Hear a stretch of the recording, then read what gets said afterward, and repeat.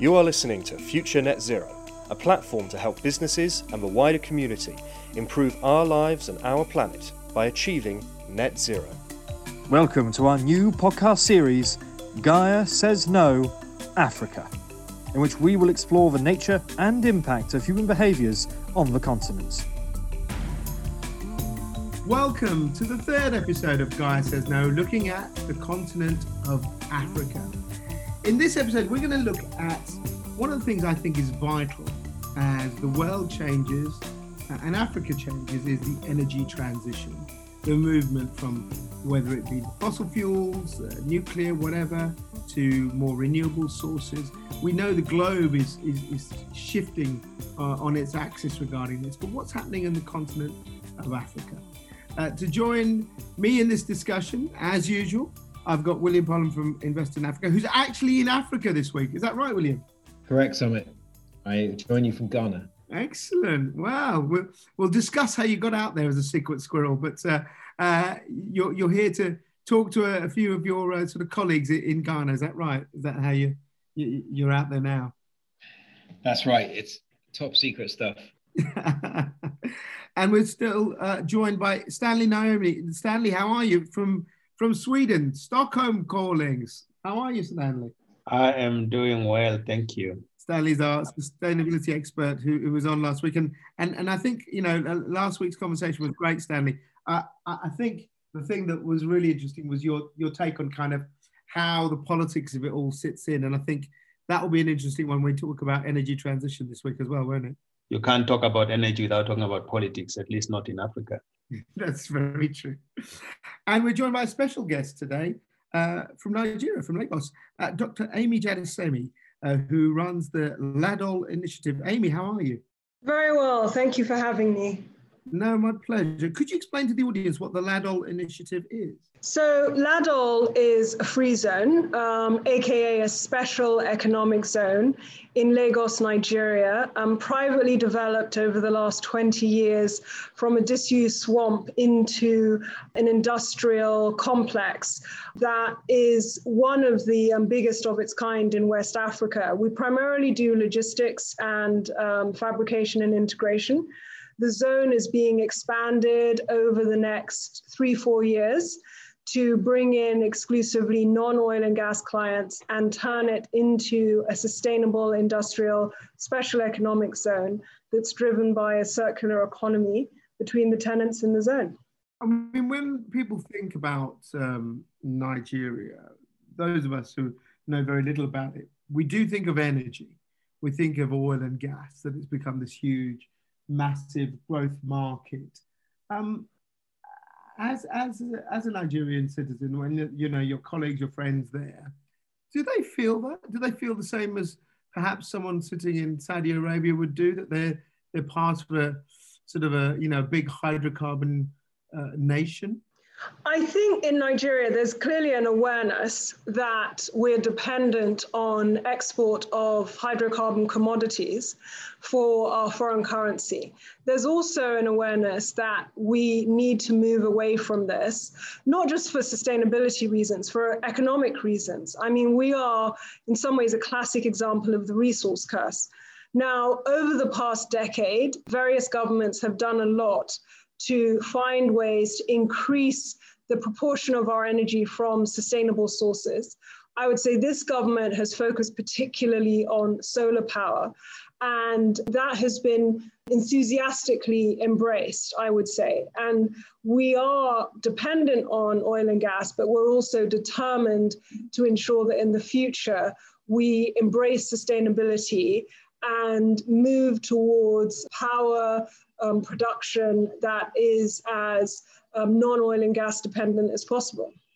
When you think about, the whole issue of kind of oil and gas, it's one of those things that if you'd been having this conversation 15 years ago, if you'd been having this conversation 30 years ago, you'd be like, woohoo, brilliant. You said something quite interesting there, that they want to move away.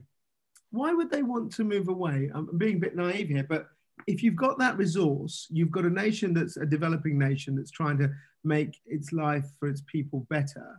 why wouldn't the government want to exploit that more, bring cheap oil and gas, bring cheap energy to the people? Why is it trying to, try and go down this, more expensive or renewable path at the same time?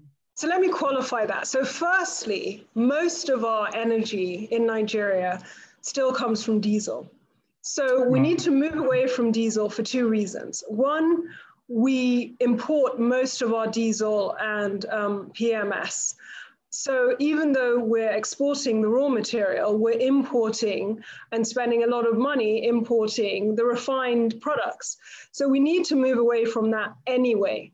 Now, given that we basically need to build up new power solutions almost from scratch to meet the growing power needs of the country, it makes sense to do that through a range of modern solutions. So we are focused on, or the government is focused on, rolling out a gas master plan. Ladol Free Zone is also building gas-fired power plant.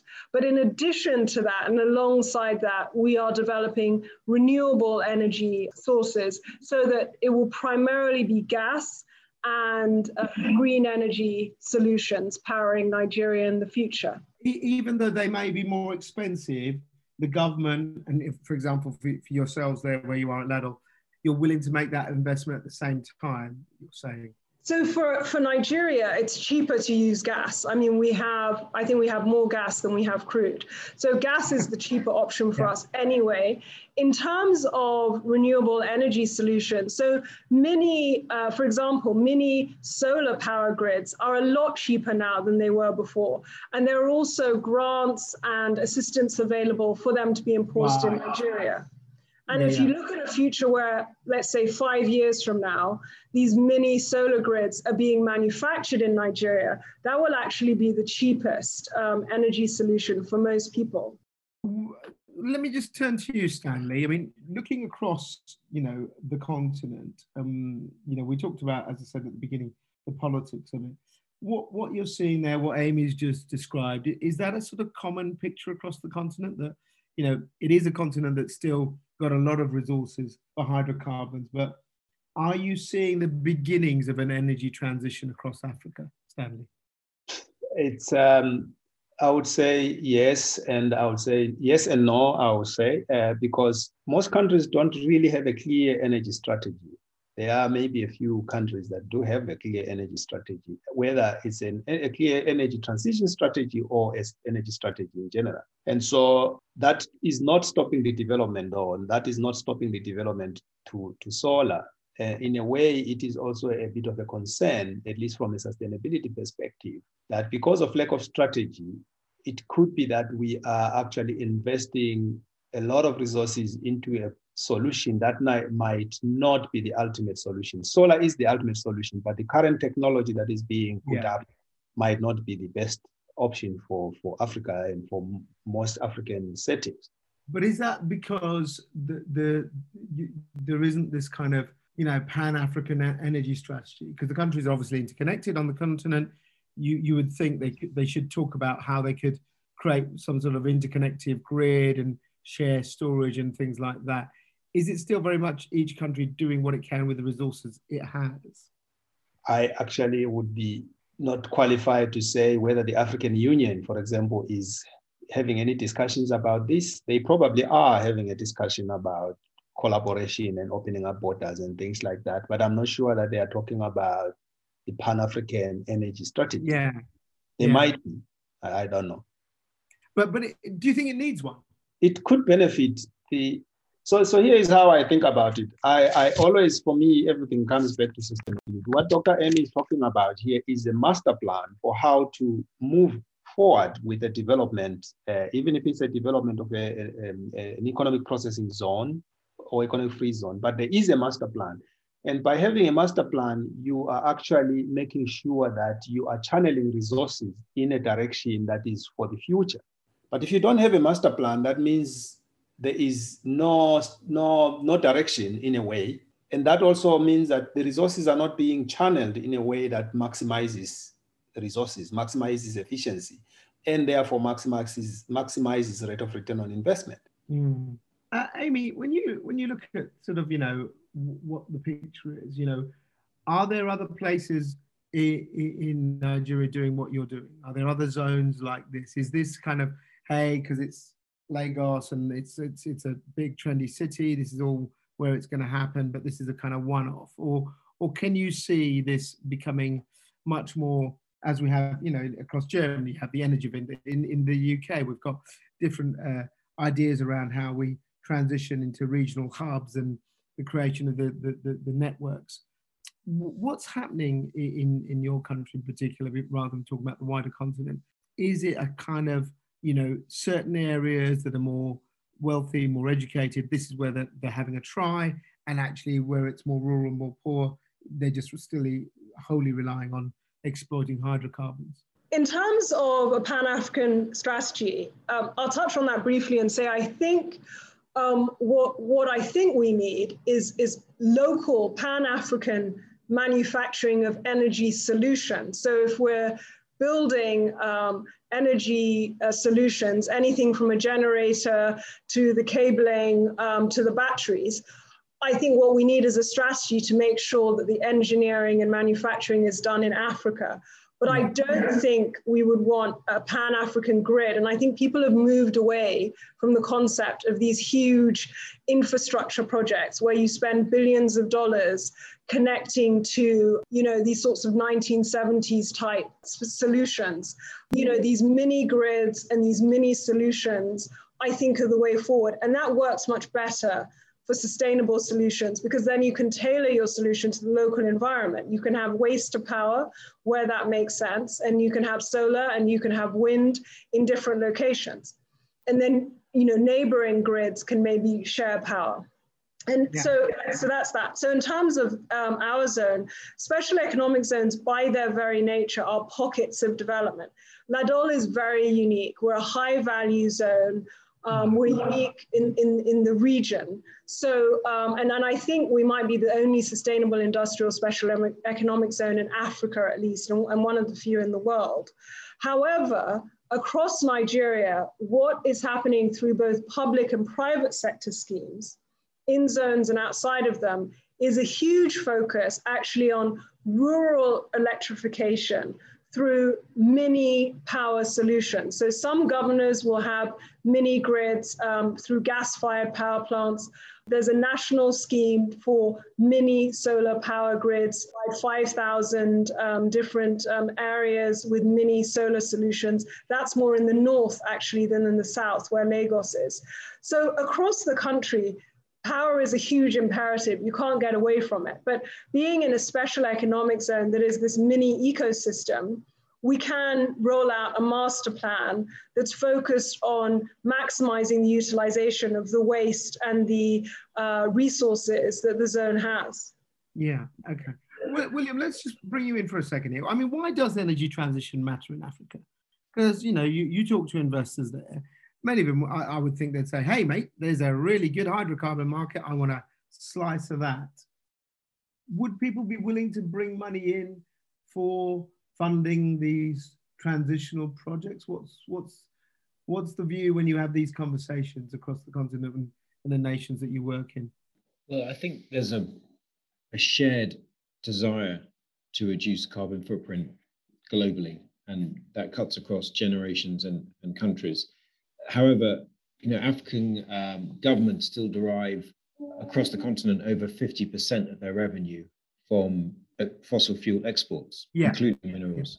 Yeah. And you still have Africa emits just under 3% of the world's carbon, but it has close to 700 million people without reliable access to power.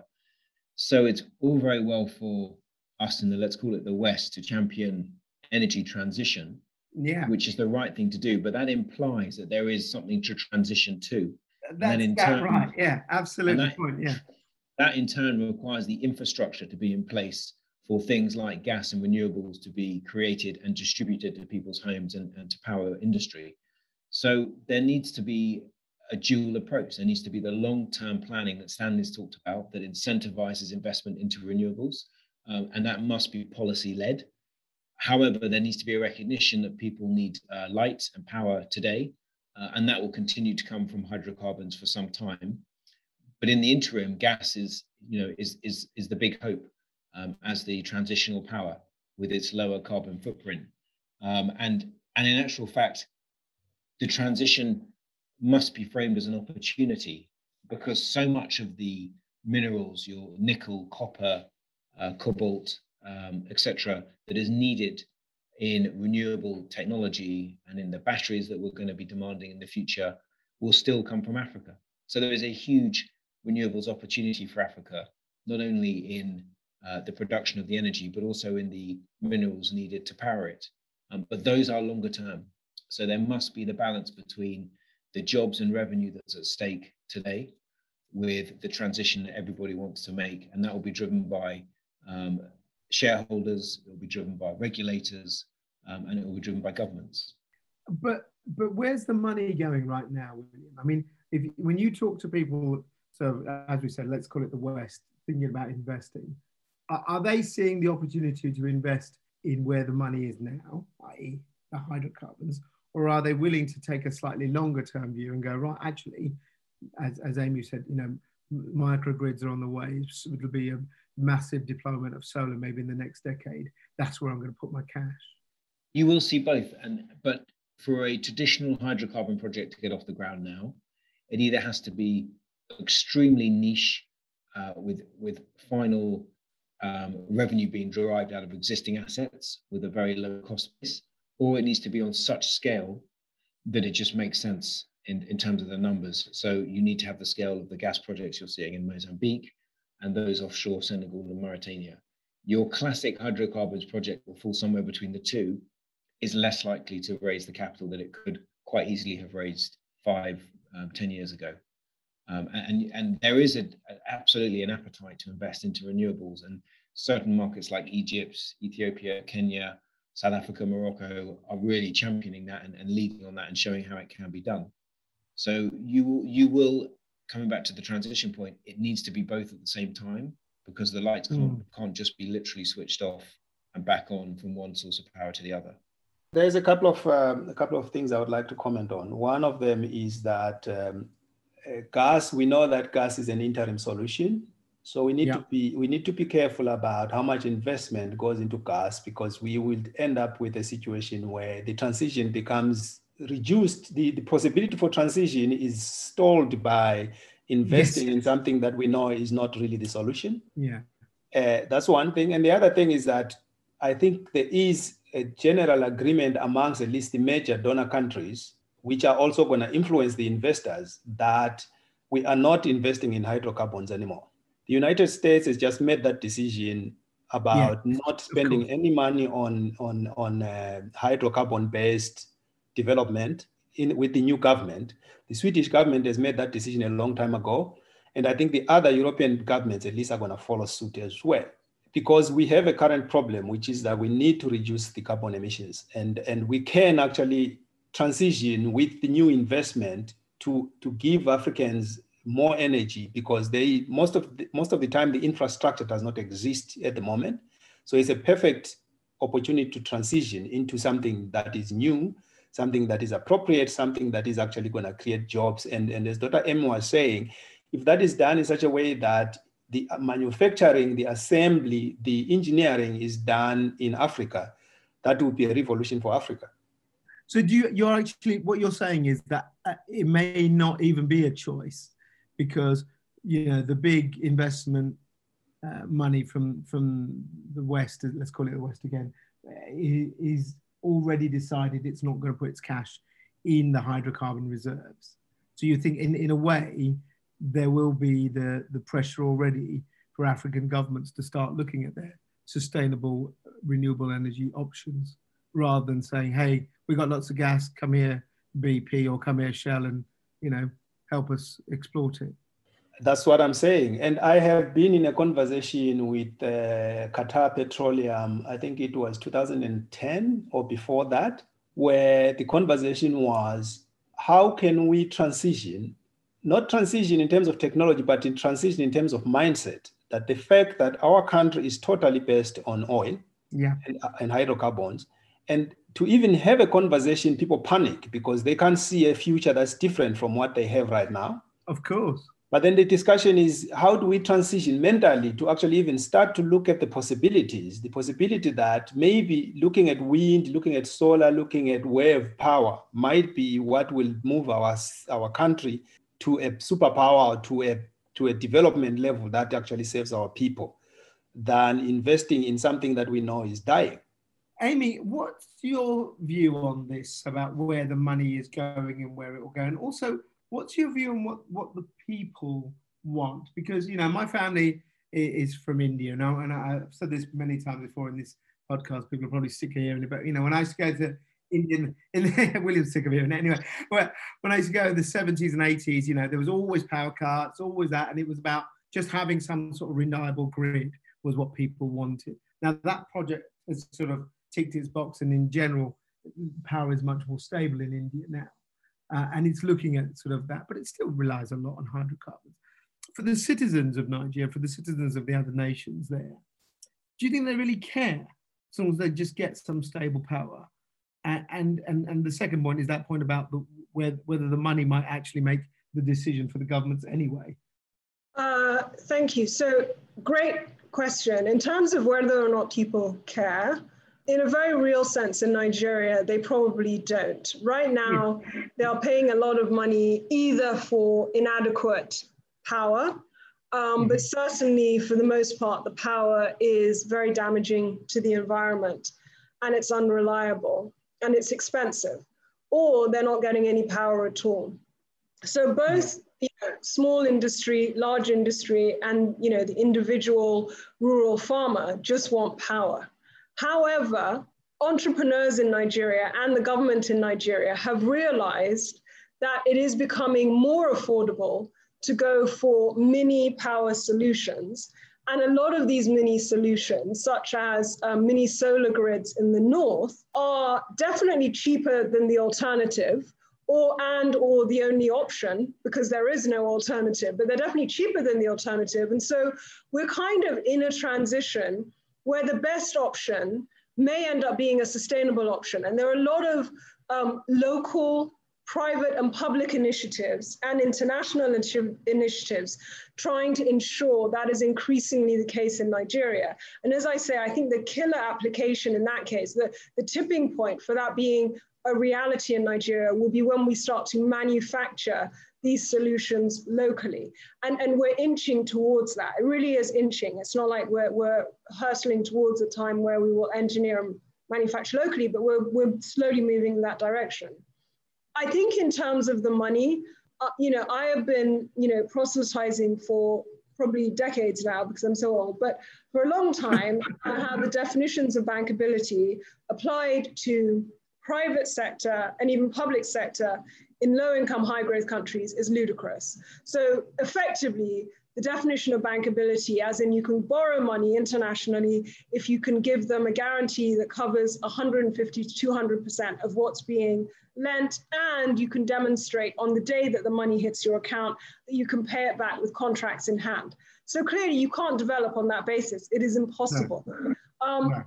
Now what's happening is that DFIs and private equity shops and multilateral institutions have taken concrete steps to change definitions of bankability to include sustainability and to include a just transition, meaning that you can get loans based on a market case, moving away from the need for these arduous, guarantees and things, if your business is sustainable. So there's lots of initiatives around that. The UNDP has done a mapping exercise, and they produce standards that help with that. And at the same time, you can access, you as a government and you as a large institution can access funding if you can demonstrate that you're part of a just transition. In other words, like Ladol, I set up my initial business relying on income from my oil and gas company clients, but I'm using that income to build a circular economy where I will primarily be serving non-oil and gas. And that's really important, because this thing that some institutions did where they said, we're not going to invest in oil and gas, was a little bit silly. Because if you're investing in Nigeria and you want to raise more than $10, then the only way you can meet the terms of bankability is if you're getting income from an oil and gas business. So this just transition concept is really important. I totally agree with that. And I think that this is a big of the thing that always worries me about these big statements from multinationals when they go, yeah, we're not going to do that. You've got to live in the real world, and it's fine to give lip service for people here where we've got a very old energy system and, you know, you can afford to do the transition, even though it's still expensive. And then to put those rules on places like India, Brazil, Africa, you know, wherever, where they have got those resources and you're saying, don't use them, or we're not going to pay for it. One thing I'd like to ask all of you is, do you think Africa will technology jump? So that, you know, you said earlier, Amy, about kind of, you know, you don't look at these kind of old solutions for like kind of big pan-African grids and all that. Do you think actually decentralized power will have a real market in Africa because of the simple nature is, as Stanley said, the infrastructure is hardly there. So you might as well just build it all decentralized and local, and it does things on a smart grid that's just covering maybe, you know, 2,000 or 3,000 hectares rather than going across the country. Anyone on that view about a technology jump? I'm not going to answer the question. I'm going to push it on to Stanley and William, because I'd love to hear what you think. Because my position is I would love it to happen, but I know that there are huge forces in the status quo that are trying to stop us from being able to do that. So I'd love to hear Stanley and William's kind of global view. Go on, Stanley, what's your take? Yeah. You can't have this discussion without talking about the fact that bankability, whether you are talking about at a private or at a national level, has to do with the issue of trust. My take on this is that because of the distributed energy systems are by their nature distributed, that means you are already decentralizing the decision-making powers. Gives Africa a bigger possibility for actually leapfrogging and having newer technologies. I heard of a story from Nigeria actually, which was that young people are going back into farming because they can use the latest technology for doing farming. And I have a story from Zimbabwe where there is a company called Mukonotronics, which is doing trainings, the engineering we're talking about, building solar panels, building the solar infrastructure in Zimbabwe, training young people to do that, and then going out into the villages and putting up distributed solar panels, solar systems that are powering water, and putting up the condition that it has to be for productive purposes, because that's what we need. We need the energy to be for productive purposes. And that is already happening. There are some pockets of examples where this is happening. That's interesting, actually, what you said there, that, you know, and it is about the young, you know, that where they go, we will follow, because they will be the ones that are leading us in the future. William, what's your take about whether a technology jump happens, is inevitable, is desirable across the continent? Yeah, I suspect I don't have any secret answers on this one, but I think you can already see lots of examples of off-grid solar solutions using technology and delivering electricity to rural communities in a way that just wasn't possible 10 years ago. So there's no reason why that wouldn't continue and accelerate, but it's not going to deliver the massive power needed by industry and economies at large. So that's where the question comes in. How will that technology leap happen on a scale that will actually drive the entire economy? And is that why institutions, be it US government that Stanley referenced or others, are refusing to put money into hydrocarbons because they want to put a marker down that says, we've still got the money, but we're not putting it into those sort of projects. But if you come up with a significant renewables project or low carbon option, then we will consider it. And maybe they're trying to incentivize that sort of thinking and policy-led behavior. And that could be at a level that we already can do now. So carbon capture being an area that is getting a lot of renewed attention, having been put on the back burner for a while, pardon the pun. But you know, there may be technological ways that carbon capture can be done now in a more efficient and lower impact way than was possible when it was first conceived. But I'm not holding my breath for some technological miracle that will deliver mass power in a way that it is currently delivered by hydrocarbons. I think it needs to be Like we said earlier, it needs to be step by step. And the key word, as Amy said, is a just transition. It can't be all or nothing overnight. It must be just, as in fair, to the people on the ground who are going to have to adjust their lifestyles and the impact it will have on jobs, etc. My last question before we end is, I'll put it to Amy and Stanley first, I think, really. Do you have hope, and you've sort of alluded to this, Amy, that as Africa goes through this energy transition, it is African.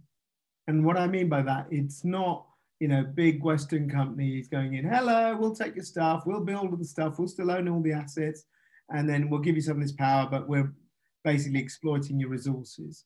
And that's the sort of stuff that frankly pisses me off that goes on already regarding, things that when we look at the cobalt mining and the lithium mining, and we can do a whole nother chapter on that. Well, I won't go down that road, but are you hopeful, Amy first and then Stanley, that actually African technology companies, African businesses can start to say, we will lead this energy transition, we will start to develop and use the resources, and it'll be up to us whether we then export and make money out of this. But our primary goal is to lift the lives of our people with what we build.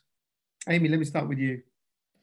So the simple answer is we don't have a choice now but to do it ourselves. And I think that's fantastic. One of the things that COVID cemented in the minds of our leaders, and I think definitely the people across the continent, but certainly in Nigeria, is that we are on our own and we have no choice but to develop solutions for our growing population that include widespread industrialization. And the other thing, and maybe the more important thing that COVID changed, is an understanding in the West that they have to allow us to do this, either because they've got too many problems of their own to solve. So, even if they try and, continue the norms that have ensured that we couldn't industrialize as much as possible. It's not, all their fault. We've helped as well, obviously. But, they can't afford to focus on what's going on in Africa. They've got to cure them, themselves. And two, having a vibrant, industrialized, sustainable Africa is critical to global wealth and prosperity. So I think we have to. I think we've cottoned on to that. I think a lot of international funds now are focused on genuinely enabling that by putting money in the hands of African private sector. But we have a long way to go to actually achieve it. But I'm hopeful. I'm hopeful, and I'm excited about what I see happening on the ground. Yeah, I am hopeful, and I am with just one thing that, if I borrow from William, I'm not going to hold my breath, because there's one thing that needs to happen, which is that African governments needs to start investing in their own countries. Yes. and putting it crudely, why are we investing so much money in our armies? And if you took half of that money and put it into energy, you can transform any of the African countries in a very, very limited short amount of time. Then we can do it within our own values, within our own requirements. So we cannot go to the West begging for money and complain that they give us conditions. Let's put our own money in education. Let's put our own money in technology and develop our own countries, and in agriculture as well. Yeah, I think that's a very, very fair point. In a word, are you hopeful that in 10 years' time, we'll have a very different looking continent where energy transition is underway? No, I'm definitely hopeful. In fact, my whole career for the past 15 years has been about developing that and making sure it happens. So I'm hopeful, I'm excited. It's going to happen. We don't have a choice. It's just a question of if it happens quickly or slowly. William? In a word, yes. And we collectively, there must be a push for the energy resource of Africa to bring about socio-economic development and for it to be a source of prosperity, not for the need to transition to leave behind millions of people in be it in poverty or in darkness. But there must be a recognition that we cannot take a one-size-fits-all approach predominantly from Western institutions and Western governments and say, this is our plan, now what's yours? And why can't you copy and paste ours? There has to be an allowance and a time for Africa to come up with its own plan that may look different from the plans that have come up by fancy EU countries or European unions or G20s and G7 summits. And it may need more time, but they have to be given and respectfully given the opportunity and time to come up with a plan that is right for their own people. And what about you, Stanley? You and I is kind of on the same cynical boat, I think, sometimes, but go on. Are you hopeful? I am hopeful because I have had an opportunity during COVID to run a number of cafes where we discuss issues of Africa. And the capacity of the young people is what gives me hope. Those young people who are educated and they have their values are so directed towards developing a more just social system in Africa is what gives me hope. Because without that just social system, which will also lead to a just social governance, we are not going to be able to do it. But I think the young people is what is really the hope here. So what I'm praying for always is to get the average age limit for presidents to go to below 50, and then we'll be on our way. Let's have our first presidents in their 20s. That would be good. Amy, Stanley, and William, thank you very much for joining me today, and thanks very much for you to listen to this podcast, Gaia Says No. Remember, you can subscribe at any time to futurenetzero.com, and we'll be back with another episode next week.